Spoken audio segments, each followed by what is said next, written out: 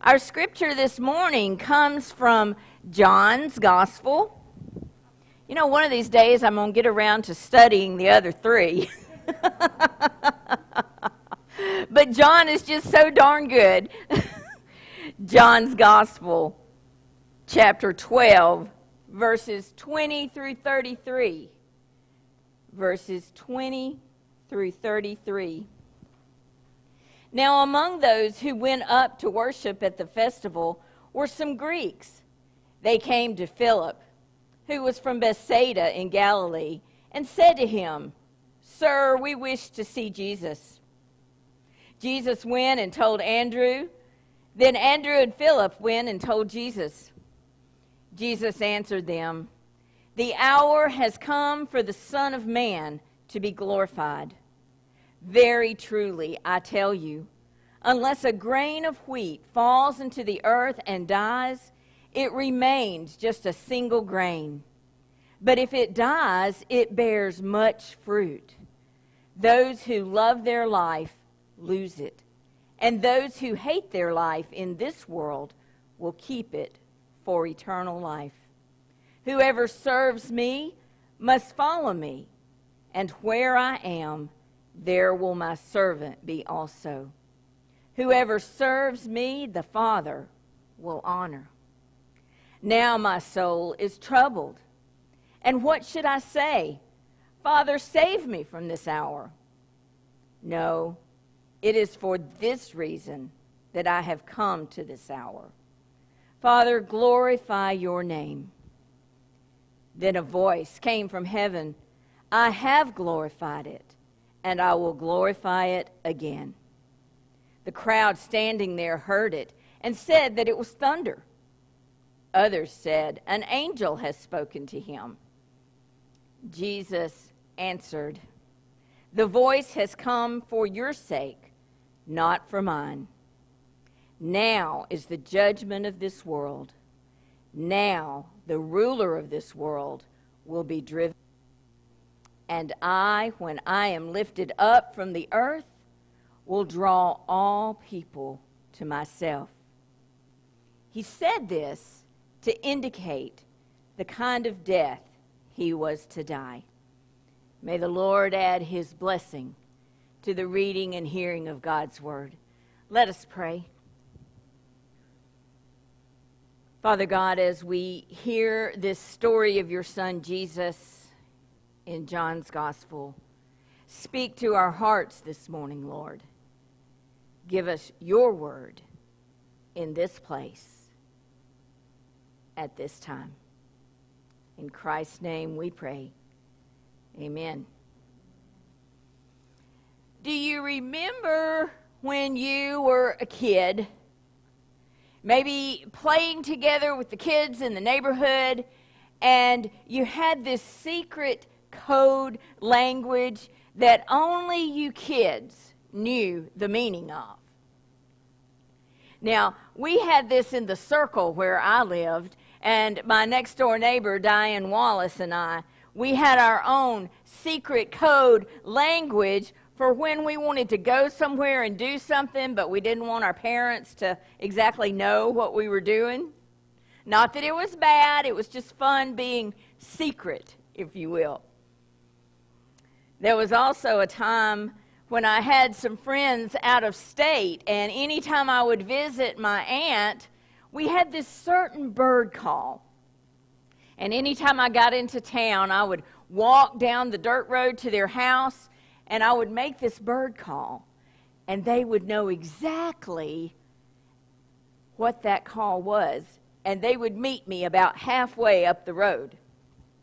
But Diane and I used to stick notes in our chain link fence that separated our houses whenever we wanted to get together. So there was always this kind of secret language, if you will. And really, if you think about it, when we become adults, it doesn't change a whole lot. I laugh when I say that because some people that are not inside the church, when they hear our church language, they think it's some kind of secret code. But adults are good about coming up with specific ways to say things that are hard, maybe, without actually coming out and say them. Remember when the kids were little and you would be talking to their parents or another adult in the room and you'd say, well, it's almost time for the kids to go to BED. Remember that? But then, as they always do, they grow up and they learn to spell. And we can't spell in front of them anymore. We have to come up with other ways to say some difficult things. We may say something like, well, Pawpaw had to go away for a while. Or Pawpaw went to be with Jesus. Different ways to say hard things to those that might not understand. Well, if you look at our text today and you look at John's gospel, John had his own way of using code words, if you will, or saying things in today's gospel. John's gospel talks about Jesus' hour or his time.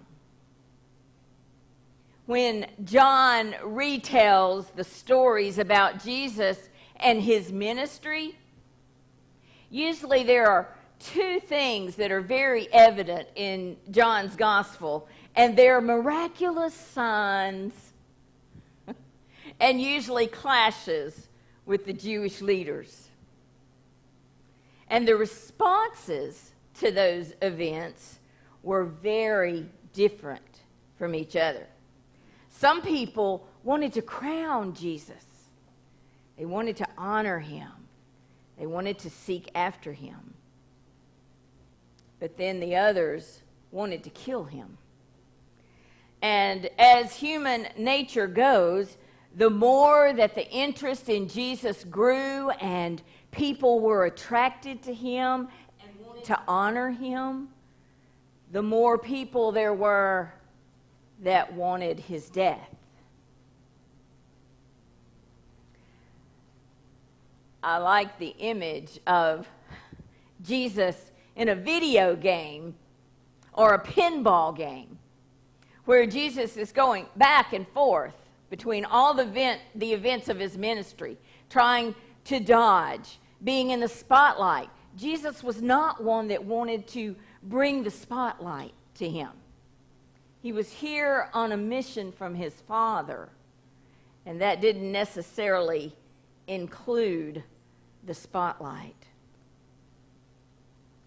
But there were two very significant things that happened in John's gospel, kind of back to back, that kind of kept Jesus in the spotlight. And the very first thing was the raising up of Lazarus. Raising Lazarus from the dead. That was an amazing event in that day and time. And there were many that were there with Mary and Martha that day, and they witnessed this raising of Lazarus from the dead. And so, as you can imagine, the crowds that began to follow Jesus began to grow. They began to grow. And as those crowds grew, the Roman authorities got more and more anxious. They could see their control in this situation slipping away from them. They began to fear these crowds as they continued to gather around Jesus and to grow. And so the next huge event was they began to be very open about wanting to get rid of Jesus. So much so that it drove Jesus and his disciples into the wilderness. It drove them there so they could be out of the spotlight. And they stayed there for a while in the wilderness until he made his way back to Jerusalem. And we all know what it was like the day that he entered into Jerusalem. So, try as he might, he could not get out of the spotlight. And the thing that kind of started the ball rolling as he moved towards Jerusalem was a bunch of Greeks who had come to see him. They had come to see him. And now what's significant about this is they had come from the far corners of the kingdom. Word about Jesus had spread so far and so fast that they wanted to see what all the buzz was about. So they traveled all of that way to see Jesus.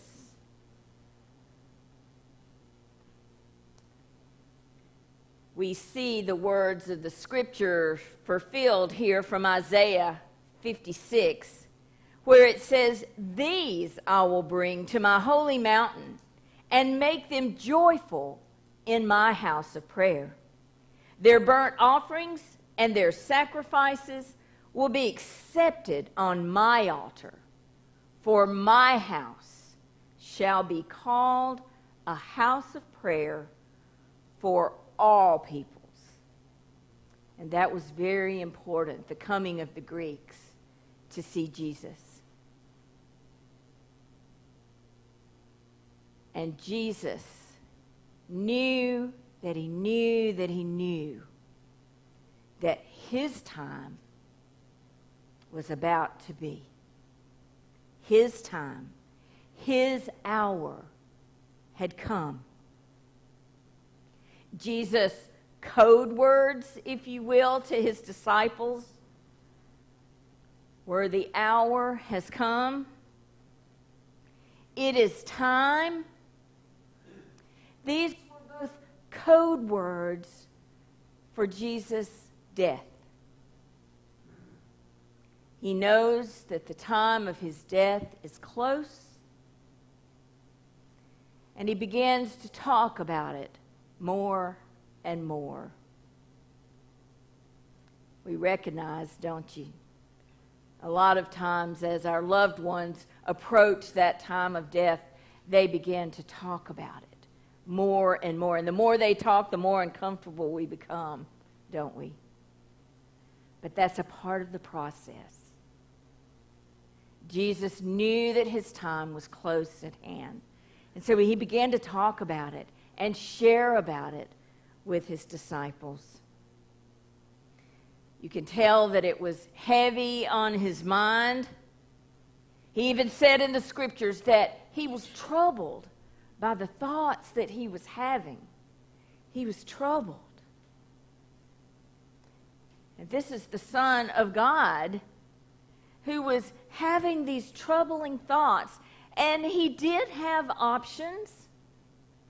He presented them in the scripture. He said, "Do I dare call on my daddy to get me out of this situation?"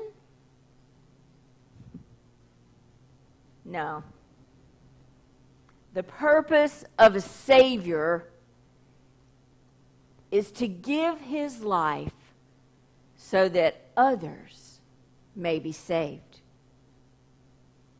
The purpose of a grain of wheat is to die, so as it falls to the ground and is nestled in the dirt, more spring up. More spring up.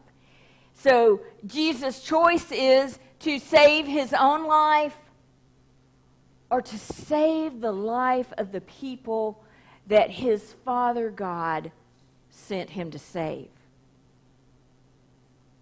So he speaks his choice here in John.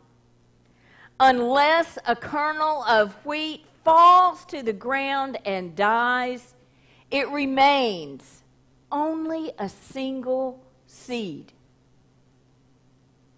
But if it does, it produces many seeds." Many seeds. He is the seed who will fall and die. yet it will produce much fruit. The hour had come for him to be glorified.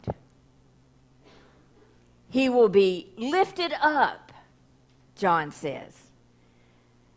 And John was thinking ahead, and he said, just so you'll know, he adds this one little verse. He said this to indicate the kind of death that he was to die. The hour has come. He will be glorified. He will be lifted up. Code words for Jesus' death. The bottom line here, I think, for us, is a new way to look at suffering. A new way to look at our options when suffering is one of our choices. You know, I don't know what it is about humanity and this thing about suffering.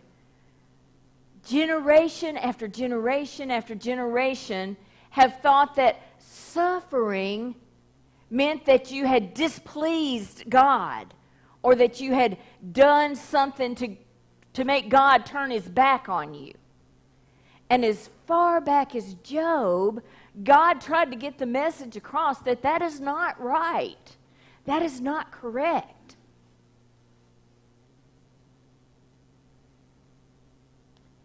It's the message that Jesus himself tried to get across. Remember when he healed the blind man? And the people that were there that saw the healing said, this man is blind because of the sins of his father? And Jesus said, no, that is wrong thinking. The message here is that suffering is not just something to be endured, but it is something to be embraced. It is something to be embraced.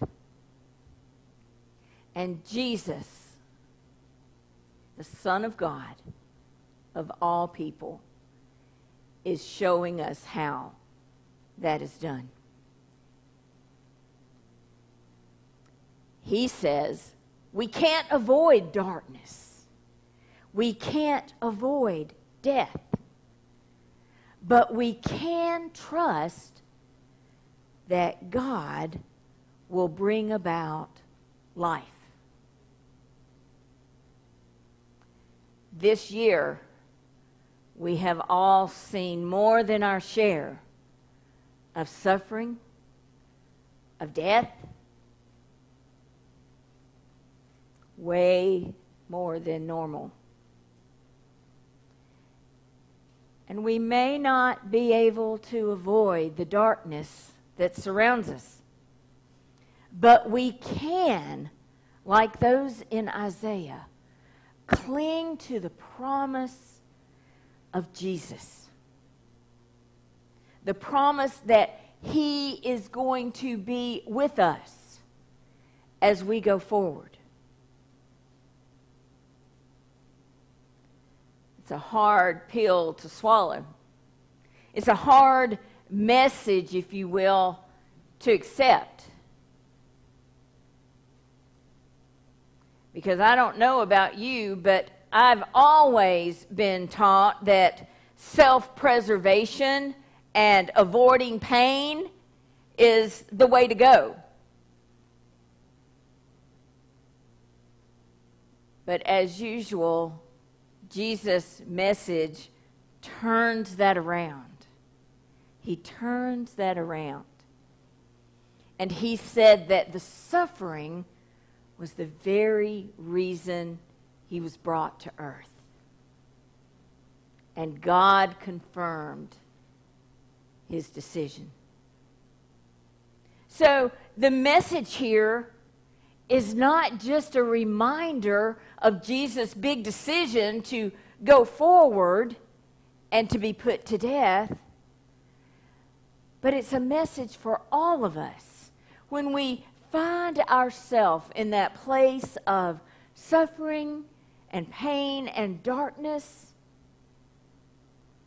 because we have the same choice, how we're going to accept the future and the present that we're in. We have to make decisions like that every single day.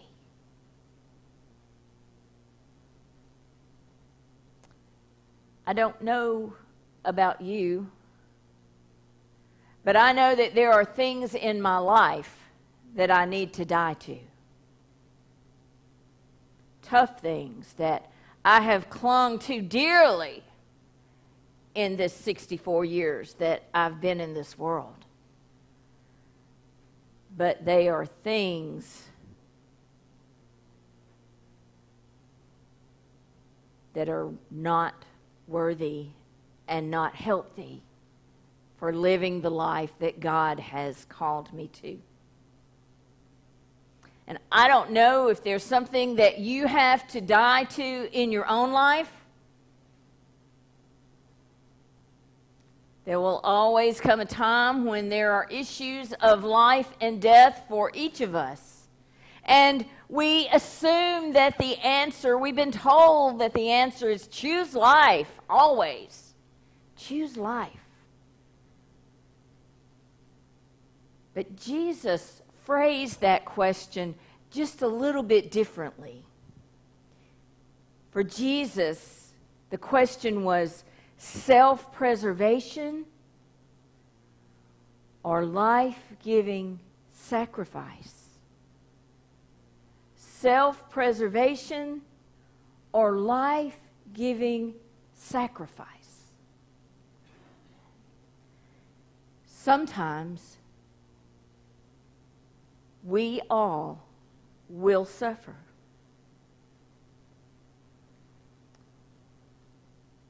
And sometimes we may even die.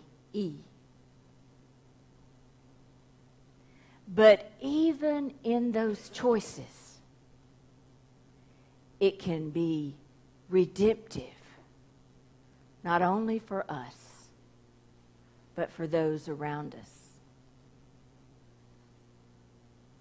The hour has come.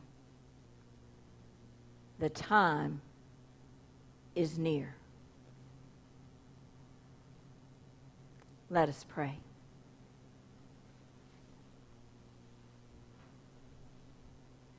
Almighty God, we do know that there are times of suffering and hard decisions, Lord.